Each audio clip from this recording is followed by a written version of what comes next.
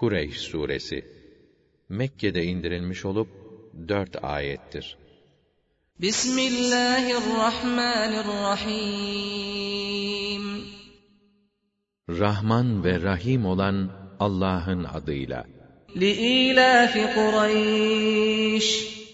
Kureyş'in güven ve barış anlaşmalarından faydalanmalarını sağlamak için İlâfihim rihleteşşitâi ve's-sayf.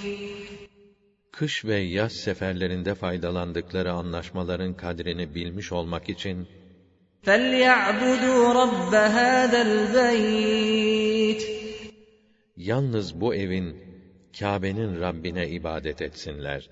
الَّذ۪ي أَطْعَمَهُمْ مِنْ جُوعٍ وَآمَنَهُمْ مِنْ خَوْفٍ.